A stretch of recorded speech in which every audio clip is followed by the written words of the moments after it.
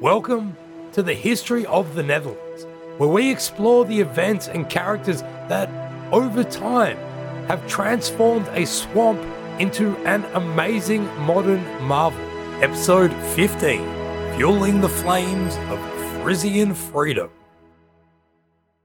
Friesland was an autonomous anomaly in Europe, free from the feudal obligations that had so deeply entrenched themselves in societies everywhere else. For years, the Frisians just rocked along, doing their own thing, which generally involved something to do with a cow.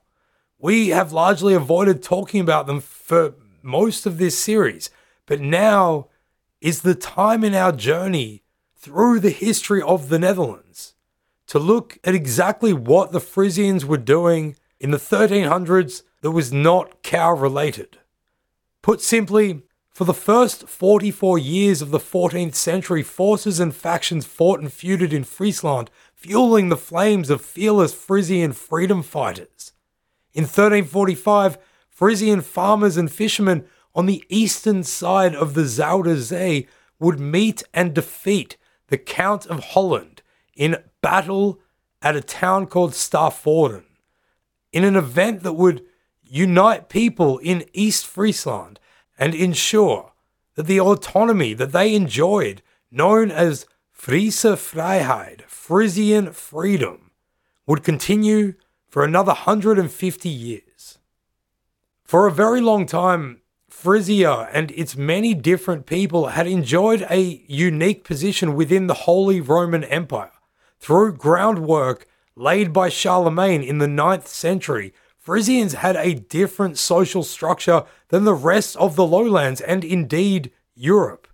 After the Franks had defeated the Frisians in the 780s, they were said to have been granted a charter by the Frankish king, Charlemagne. Quote, "By royal authority we, Charlemagne, have granted that they, the Frisians, shall remain free, with all their progeny born and yet to be born in perpetuity and be fully absolved from personal servitude. We also decree that no one will rule them, except if this happens by their own volition or consent." End quote. Cards on the table. The words from that charter that I just read out first appeared in the 15th century and are almost certainly fake. However, even the fabrication of such a statement reinforces that liberties granted by Charlemagne were very real in the minds of Frisians. Because of this idea, they for centuries paid homage only to Charlemagne and to his successors. Something called the Lex Frisionum had also been written up, which codified law across Frisia. This served to further secure a sense of autonomy from feudal servitude across the wider region. Considering that for the 500 years that followed Charlemagne, whoever was the emperor often had too much on his plate to worry about the most far-flung swamplands of his domains, this left the Frisians to pretty much do what they wanted. Their unique situation was then reaffirmed by the Dutch Holy Roman Emperor / anti-king, William II, whom we've spoken about, after Frisians had helped him in the siege of Aachen in 1248. What was enjoyed in Friesland was the Frisian freedom. Frisian freedom was a recognized thing at the time. A guy called Bartholomeus Anglicus, or Bartholomew the Englishman, writing around 1240, said of the Frisians that they, quote, "be free, and not subject to lordship of other nations, and put them in peril of death by cause of freedom. And they had liefer he means preferably, die than be under the yoke of thraldom. Therefore they forsake dignity of knighthood, and suffer none to rise and to be greater among them under the title of knighthood, but they be subject to judges that they chose of themselves from year to year, which rule the community among them." End quote. Another chronicle, the Quedam Narratio, also from the 13th century, says of them that, quote, "they are free men and released from any yoke of servitude or anyone's oppressive rule. End quote. With such a cultural trend, with freedom from the yoke of thraldom, the best name for our up-and-coming heavy metal band that we can think of, the feudal manorial system was repudiated in Friesland. So there were not local lords of the lower nobility ruling local areas from castles or from big manors, as was the case everywhere else. There was also not a knighthood, so no pompous, armor-clad big heads swinging their big, flashy swords around from atop horseback. And there was no count, no duke or prince. Of course, Frisians were surrounded by princes. There were many attempts by the counts of Holland, the bishops of Utrecht, and the counts of Gelders to bring swaths of Friesland under their sway over time. Some of these were successful, as we saw with West Friesland. Many were not. In their dealings with these territorial lords, Frisians always clung on to their Charlemagne-given rights and freedoms. Frisian freedom.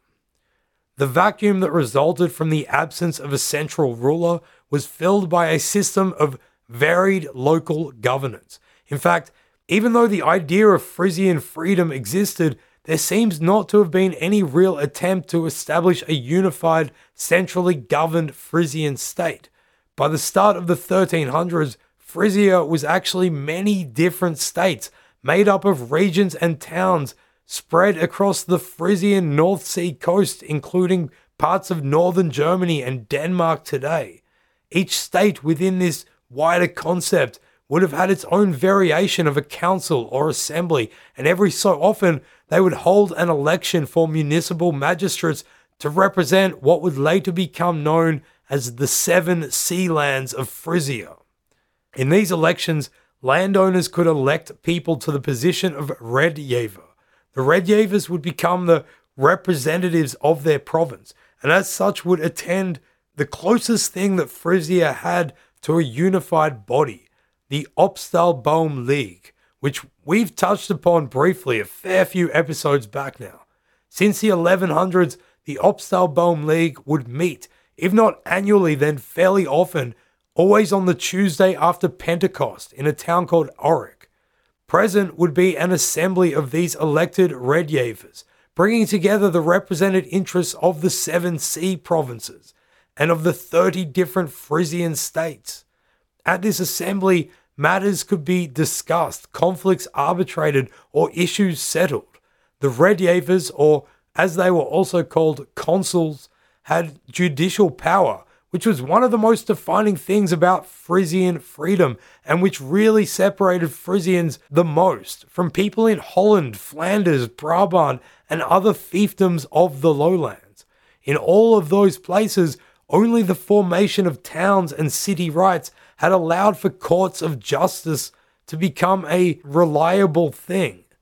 Outside of places with city rights, justice belonged to the rule of the territorial lord. Well, in practice, Friesland didn't have a territorial lord, but they did manage to build a magistrate system that was somewhat democratic. So, this all probably sounds bloody perfect. What a paradise. Here at last, in the misery of the 14th century, we find a region where everything is just la-di-da. Well, not exactly. There was still a power structure, of course, in Frisia, whereby wealth and land ownership could propel you into a greater position of influence, which you could then use to maintain and keep increasing your wealth and power. The vote in the elections for Redjevers was dependent on blocks of property. One block would be one vote. However, it meant that really wealthy landowners would have more votes as they had more blocks of land. The cities had their own town council or their own alderman systems, and in the magistrate elections, cities would get a certain number of votes. As a result of this, by the 14th century, men known as hedlingen had risen above the rest in many of the states. They were wealthy men, either farmers or landowning merchants or otherwise, who had used their footholds on local power to gain more wealth and more power. The prominence of hedlingen began to drive a wedge between them and the other classes of Frisian society, as non-feudal as that society was. Throw the Counts of Holland into that kind of division, and you start to get a lot of friction. Frisiaction.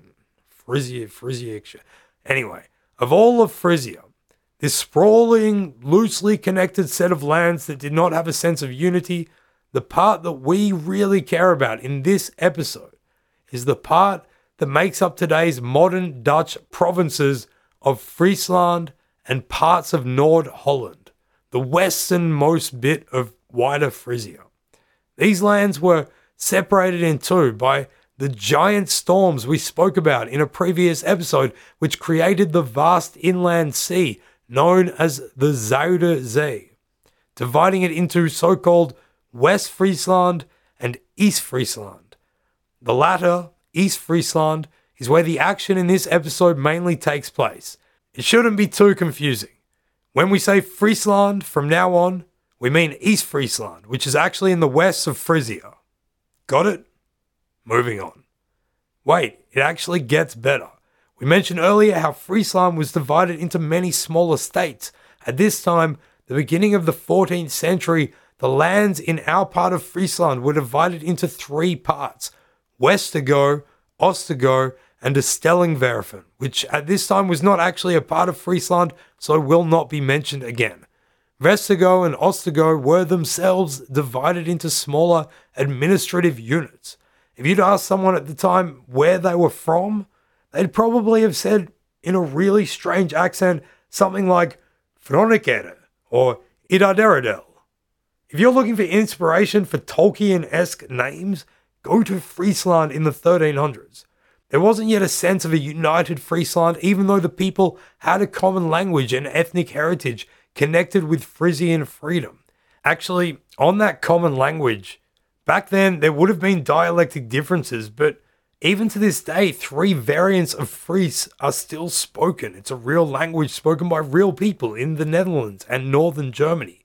In fact, it is worth pointing out that Frisian is the most closely related language in the world to the one which I am trying my best not to mangle right now: English. Frisian and English are most definitely different languages. Don't get me wrong. Frisian sounds a bit to us like a concussed Scot with a speech impediment on a bender, or as they would more likely call it, a standard Tuesday night. But there are still examples of how close the languages are. For example, the sentence, bread and butter and green cheese is good English and good Fries, is a sentence often used to depict their similarity, as apparently you say bread, butter and green cheese in basically the same way. Green cheese sounds bloody disgusting, by the way. What are you thinking, Friesland? But even disregarding that, the closest relative to the English language, we bet you didn't know that was Dutch. Okay, well, Frisian. We probably should have given this segment a different name. We've seen how the Counts of Holland for centuries had coveted, fought for, and slowly set about conquering West Friesland. When the subjugation of this region had been achieved in the 1280s by Floris V, his thirst for more land and power had not become sated, but instead was then immediately projected across the water towards the rest of Friesland. Inside Friesland, different parties, including those prominent Hedlingen, aligned themselves in either an anti-Holland or a pro-Holland stance, according to their specific interests. In 1292, Floris managed to convince the citizens of Staaforden, a town in Westergo, to recognize him as their princely count. Staafforden's strategic position on the coast meant that its trading interests were now aligning more with those of the growing power to its south, Holland. As we know, these were interesting times for Holland, as in 1296, Floris was then kidnapped and murdered and succeeded by his son, John. Taking advantage of this transitional phase of power, an anti-Holland faction in Westergo, at the urging of the Bishop of Utrecht, travelled over to West Friesland and burnt down a bunch of fortresses and castles there. So while Westergo was plagued by division and lashing out, Oostergo did its best to let the comital powers in Holland know that they had nothing to do with this or any other anti-Holland attack. Again, there was no real Frisian unity, just a general Frisian desire to remain free. John didn't last long, dying 3 years into his reign as Count of Holland at age 15, and that is when the Avens, one of those families we have been going on about, took control under John II. His eldest son died fighting for the French in the Battle of the Golden Spurs. His second son was a priest who died a year after that, both terrible tactics for continuing the family line, and John himself died a year after that, leaving his third son, William III, how appropriate, as Count of Holland and Zeeland and Hainaut. William III continued pushing his claim for Friesland, but did so mostly by skillful diplomacy. And by skillful diplomacy, we mean he did things like handed out noble titles and positions to make allies in Westergo, trying to introduce feudalism. He also gave out loans of money because, money makes friends. William III also engaged in a bit of good old-fashioned privateering, allowing Hollandic vessels on the Zuider Zee to plunder goods from Frisian ships, and in so doing managed to make himself look threatening enough without ever actually having to resort to full-on war. He did this well enough that in 1310 he managed to get recognition as Count from the people of Westergo. They did, however, ensure that the agreement maintained the inviolability of some of the rights that they had held for centuries. The root of the dispute, however, was definitely there. Coming into the 1320s, the internal jostling which we touched upon earlier erupted in a rebellion in that area against Holland and anybody who supported its count. The rebellion saw a number of people kicked out of Friesland, an affront to the honour of the count. Several naval encounters ensued between Holland and Frisian ships. However, William III's methods were more aligned with diplomacy. Eventually, the pressure drew delegates from Staforden to come forth and open negotiations with him. They eventually reached an agreement in which Westergo and Staforden agreed on some concessions to William III, and in 1328 again recognized him as Count. This became a stalemate and would remain the situation for the next decade or so, until in 1337 William III died. The anti-Holland factions in Westergo used this opportunity to disregard the previous agreement and push again for the maintenance of Frisian freedom. Speaking of using opportunities, we're going to take this one for an ad break. See you on the other side.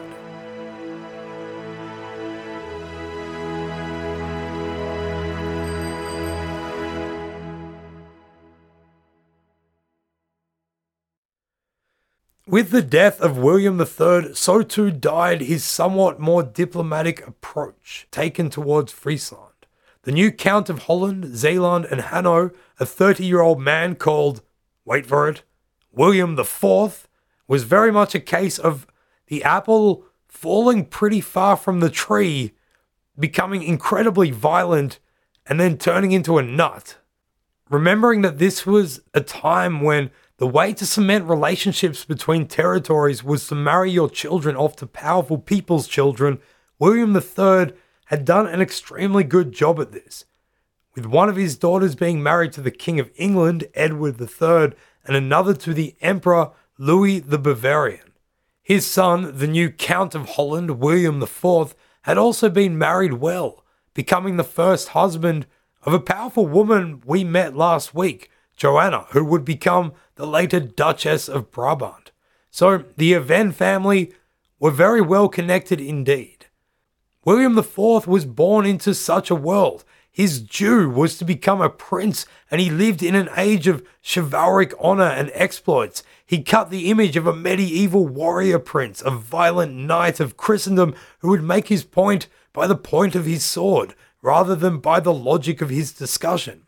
Contrast that with the Frisians, who, remembering those words by Bartholomew the Englishman, forsook the dignity of knighthood and suffered none to rise and be greater among them. You can see how their relationship is going to be a really healthy one. William IV's life was basically like a teenage boy's idea of what a knight's life would be like. He was sort of like the Russell Crowe of the 1300s, and he went fighting around the world. His life revolved around going to exotic places, meeting interesting people, and more than occasionally butchering them and their families. He was also, however, an extremely pious man, as was the fashion of his time. And he went on various crusades around Europe, attacking any of the supposed enemies of Christendom, and no doubt you're thinking this, the pagan Lithuanians. He was also sent by his father at the head of a huge fleet to Spain, where he met up with the King of Spain and helped him fight against Muslim Arabs and Moors. To quote one of our favourite sources, The General History of the Netherlands by Edward Grimstone, which, although prone to exaggeration, has some wonderfully flowery language. He helped lay siege to Granada, quote, "the which they battered, and in the end took by assault, putting all to the sword that would not be baptized, and embraced the faith of Jesus Christ. Then passing farther into the country, they spoiled and burnt all they encountered." End quote. After all this spoiling and burning in the name of Jesus Christ and making himself rich with plunder, he went on a pilgrimage to Jerusalem before returning to the Low Countries and going off to Flanders to meet his brother-in-law, Edward III, to whom he offered his services in his conflicts with the French. We imagine that William IV was probably the only person who was really disappointed when the French and English mediated their problems with the Truce of Espletchen and resolved to delay their battle for 5 years. Not getting the fight that he craved, he went off to the administrative centre of Holland, The Hague, and basically indulged himself in the next best thing by manufacturing fighting in tournaments that he frequently held. But even all this could not sate his desire to fight, and so he went off to the northeast again, joining once more with the Teutonic Order to violently convert more infidel Lithuanians, Livonians, and Russians into the fold of Jesus, and to steal a bunch of their stuff too. So that should give you the general character of William. He doesn't need much incentive to go off and fight someone. In January 1344, the internal divisions in Friesland between pro and anti-Holland factions that had remained simmering for the past decade or so once more boiled over into violence. In Staphorden, a pro-Holland partisan was murdered, raising the ire of William, who, it seems, demanded hostages from both sides of the disagreement to come and guarantee against any increase of violent repercussions.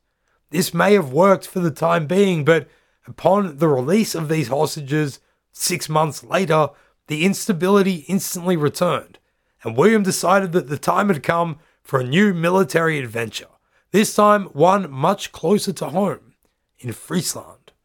William didn't launch an invasion immediately, but instead at the end of 1344 went on a tour through parts of Friesland. As he was met by different representatives from different local government bodies, he let his wrath be known, as well as his willingness to subject them all to its full glory. He also began making preparations for war, which meant grabbing supplies, building ships, and raising money to pay soldiers. One of the ways he did this was by visiting Frisian cloisters and monasteries which are in his territory, such as one on the island of Marken, which was controlled by a well-established Premostratensian order based at the Mariengarde cloister in Ostergo. These raids happened all over West Friesland. William treated it like an enemy territory, his troops taking basically everything which wasn't tied down, much to the dismay of the Frisian monks there. He claimed that he was doing this to ensure the good behavior of people in Friesland, but really, it just looked like he was stealing a lot of cows from a bunch of defenseless monks. This was an affront not only to the Frisian sensibilities and their love of cows, but also to their love of God. Monasteries may have been raided during wars when they belonged to the enemy, but these were monasteries in his territories, ostensibly under his law, and so should have been also under his protection. But no, he took their cows. But also he had violated the etiquette of respecting the holy sanctity of places like cloisters. In doing this, he invited the wrath of their saints upon himself. He exemplifies one of the amazing contradictions of the Middle Ages, that someone could justify going out and killing pagans in the name of Christ, but then when it suited him, to go and desecrate the institutions of the religion for which he fought. Even more importantly, that monastery on Marken which he had raided had been controlled by people in Ostergo, which had always maintained for years that they had nothing to do with the conflicts between Holland and Westergo. William basically dragged Ostergo into the conflict, but on the side of his enemies. In doing this, he unwittingly laid the groundwork for Westergo and Ostergo to now unite with a common cause. Delegations were sent to William from Ostergo and Westergo, making pleas and proclamations to try to sway him from the course of war. These all fell on deaf ears. Even the last-minute attempts to grant him extreme concessions were ignored. These concessions were completely designed to assure William that he really was a great prince.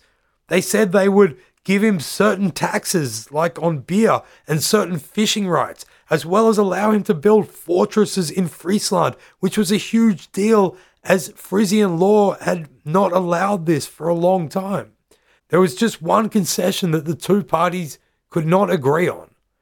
Power in Friesland, like in any fiefdom, really lay in the right to make appointments of administrators, such as judges, at a provincial level. William wanted that right, the right to be able to turn Friesland into the kind of feudal society that it had simply never been. On this point, however, the Frisians would not bend. Herein lay the essence of Frisian freedom, and though they would give other concessions, even some which would undermine their dignity, they would not budge on this point. For instance, they even offered William that they could all take part in a ceremony where he could come to Friesland and in front of an assembled population would be lifted up on a shield by 4 Frisian nobles, and everybody would chant, "Here is the Lord of Friesland." Literally, this they would do, but they would not allow him to take away their ancient right of self-determination, a right they had enjoyed since the time of Charlemagne. They were kind of like Meatloaf.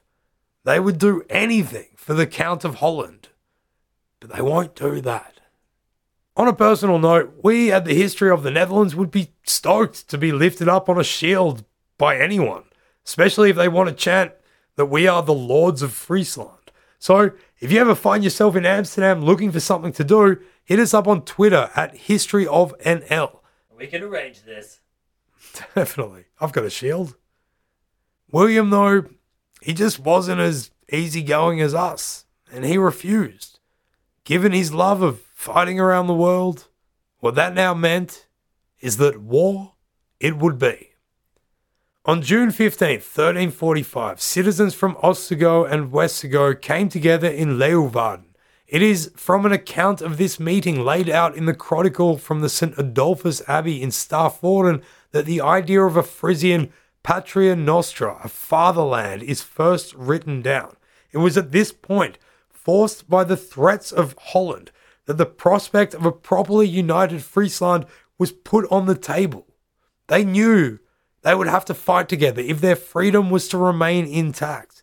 The Frisians knew that the most likely place for William to arrive there was at the pro-Holland town of Stavoren. So they occupied the town and they fortified themselves in the St. Adolphus Abbey. There they waited. They were made to wait a while, actually, as William became distracted by some insults that had been hurled his way by the Bishop of Utrecht. So he headed south, put together a huge army consisting of nobles from his domains and also from Utrecht, but who were disenchanted with the bishop's rule, and went and met the bishop's men in battle twice, defeating them both times. He forced them to flee behind Utrecht's formidable city walls. For 6 weeks, William IV besieged Utrecht, eventually agreeing to pull up stumps, but only when 500 of the leading citizens appeared before him, bareheaded and barefooted, and begged for his mercy. This being done, William could now swagger back north and deal with the Frisians, chock full of confidence. It is thought that he took between 12 and 15,000 men to invade Friesland, and he did this on September 26, 1345. He split his forces into two, with the advanced leading party led by him and the other by his uncle, Jan van Beaumont. Splitting up his forces is what we can call Willie Big Mistake number 1. These troops, which included many knights, were loaded onto ships at Enkhuizen, but due to a lack of space, they had to leave their horses behind. Heavily armored knights without horses kind of walk around a battlefield like C-3PO. And this is what we can call Willie Big Mistake number 2. The idea was that the two prongs of the army would engulf Staforden in a pincer movement to crush the town, but upon disembarkation just north, William probably got a bit too excited, being back doing what he loved best, and he didn't wait for his uncle with the Second Army to land. Instead, he took 500 of his C-3PO knights and went straight to the burning villages and killing cows part of his plan. If there's one way to really invigorate the fury and the force of Frisian fishermen and farmers focused against you, it's by killing their cows. His small advance force was set upon by enraged Frisians streaming out of their headquarters in the abbey, who chased him down, horseless as he was, and crushed his army, killing William in the process. William IV might have been able to defeat Moors and Arabs and Lithuanians in his time fighting around the world, but he was ultimately futile against furious Frisian farmers and fishermen. So having dealt with part of the invading army, these defenders could now turn around and deal with the other. Uncle Jan's force was now alone, and they became confronted on their way into Staforden by these now emboldened Frisian freedom fighters. The Hollandic army collapsed and made a disorderly retreat, each man now seeking to get back to the ships before they too were caught and slaughtered. Hundreds of them died in the process, and it was only a sad remnant of the fleet that had left, which returned to Amsterdam a few days later, having lost countless dead, and also now just being generally countless. If this story sounds familiar to you, by the way, it is because it's not the first time we have seen an army from Holland limp back after fighting Frisians, having lost their prince in the process. This is a testament to how very strong the will was of people in Friesland to consistently hang on to the sense of liberty that they alone possessed. It is also not the first time in this series that we have seen an army of commoners band together and defeat an army of knights, as it happened in the Battle of the Golden Spurs. Although the similarities between these two cases do hearken to the spirit of the times, to the fact that people across the lowlands were really showing a willingness to stand up and fight for themselves, Friesland does still truly remain somewhat exceptional. They were not fighting for something new, as the craft workers in Flanders had been, but for the maintenance of something that they truly believed had always been theirs: freedom from the rule of a prince, sovereign rights, to their own systems of justice. The death of William IV was monumental for the history of the Netherlands, mainly because he died without an heir. The Aven dynasty, that had been doing so well, found themselves without a male successor. They'd managed to establish themselves as one of the leading families in the lowlands during their competition with their cousins, the Dampierres, and with their tactical marriages with the ruling heads of Europe. But in the end, none of that mattered, because William IV, perhaps blinded by the glory of warfare, forgot that the most important duty of any prince was to ensure that he had an heir at the time of his death. He had one son, but he had died young, because this was also the 1300s, and you had to take into account that sort of thing happening.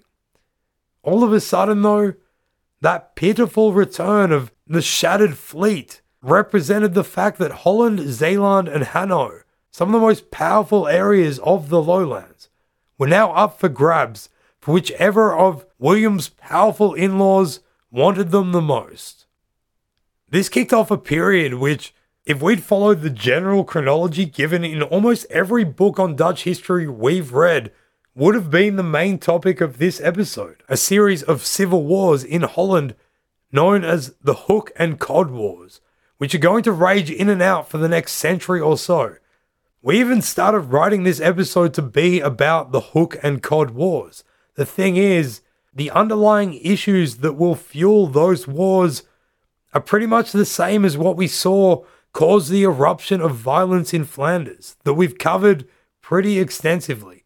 The forces of urbanization, growing trade wealth, and the demand of town citizens for rights had spread into the northern lowlands. Different groups and factions had emerged. These would ally themselves with whatever other parties they saw as sharing their interests. We didn't want to spend an entire episode on repeating much of the same, but with different names and places. Suffice it to say that now with William IV's death without an heir, his sister Margaret, the one married to the emperor, would inherit his titles and begin a power-sharing system with their son, whom they had creatively named also William. Mother and child would shortly come to blows thereafter, and those different factions that had formed in Holland, known as the Hooks and the Cods, would line up varyingly behind them. Out of it all, the House of Wittelsbach would emerge as the rulers of Holland and Zeeland and Hanno. There. That was the first of the Hook and Cod Wars. It was better as a paragraph than an entire episode. Don't you agree? Julian agrees. Truth is, we found the plight of the Frisians much more interesting and pertinent for the spirit of rebellion that had now evidently begun to emerge across the lowlands. Not long after the Frisian-Hollandic War, the Black Death happened, and we all know the social consequences of that. By the second half of the 14th century, Friesland United had then also erupted into its own civil war. Their fancy faction names were the Vetkopers and the Schieringers. Over the following 150 years, despite this factionalism, and although the Hedlingen, those chief men in Friesland, had continued to garner more and more of power for themselves and bigger landowners came more to the fore, Friesland would still remain free from feudalism until the end of the 15th century. The battle at Staaforden was the point when their resolve was most tested and they came out on top. Coins have been found that were minted shortly after the battle, which have the writing on them, Moneta Frisi Libertatis, coins of Frisian freedom. In fact, for years afterwards, the anniversary of the battle would be commemorated by a pilgrimage where people carried statues of Mary to the St. Adolphus Monastery, which the Frisians had made their base. This continued even after the monastery was abandoned by monks due to, guess what, flooding in the 1400s, and people could only wait out to look at it at low tide. The tradition was stopped in the early 1500s by Charles V, but revived during the Second World War in a somewhat dubious and Nazi-linked ceremony that nobody wants to remember these days. In 1951, a rock was placed on a cliff. Yes, I know you're thinking, what the hell is a cliff doing in the Netherlands? But it's a very small cliff, and it was the place erroneously thought to have been the site of the battle. But the rock had engraved in it text in the language of Fries. It says, Lieferdea Slave. Now, we invite any and all of our Frisian listeners to send in a recording of how you'd actually pronounce that, as well as a berating for how poorly I did. But, I can barely speak Dutch, let alone Frisian. The English translation, though, is better dead than a slave. This episode was based massively on 2 articles by historian Hans Moll, which we've read and tried vainly to convince our Dutch teacher was suitable homework for the curriculum. We'll link to those articles, as well as other sources we used on our website. This episode was made possible by the generous help of our Patreon subscribers, of which we got 3 new ones this week. Oh yeah. Big thanks to our mate Gotta, James Gotta Love It, who listens to our show to try to better understand what his Dutch mum is talking about when she references the antagonism between weavers and fullers in everyday life. Also a big thanks to Clay Batley, or Potters, as his Australian friends would call him if he had Australian friends. Maybe he does. Maybe they call him that. He also generously donated $3 per episode, so he is definitely our friend. And you know what that means. We're going to say his name 3 times. Clay Batley. Clay Batley. Clay Batley. Last but not least, big ups to the Chewing Mountain, Jan Kalvenberg. Thanks, Chewy. Your support means the world to us. If you are enjoying the show and want us to be able to keep on putting in the time and effort we are giving it right now, becoming a supporter on Patreon is the way to do that. For $1 a show, you can get an ad-free version of each episode, which we think is a really good deal. Another thing which helps us dramatically are reviews on Apple Podcasts, Stitcher, or whichever podcast app you use. Whatever, we're not picky. Our hobby is reading overwhelmingly positive things that people write about us on the internet. So go ahead, make our hobby your passion.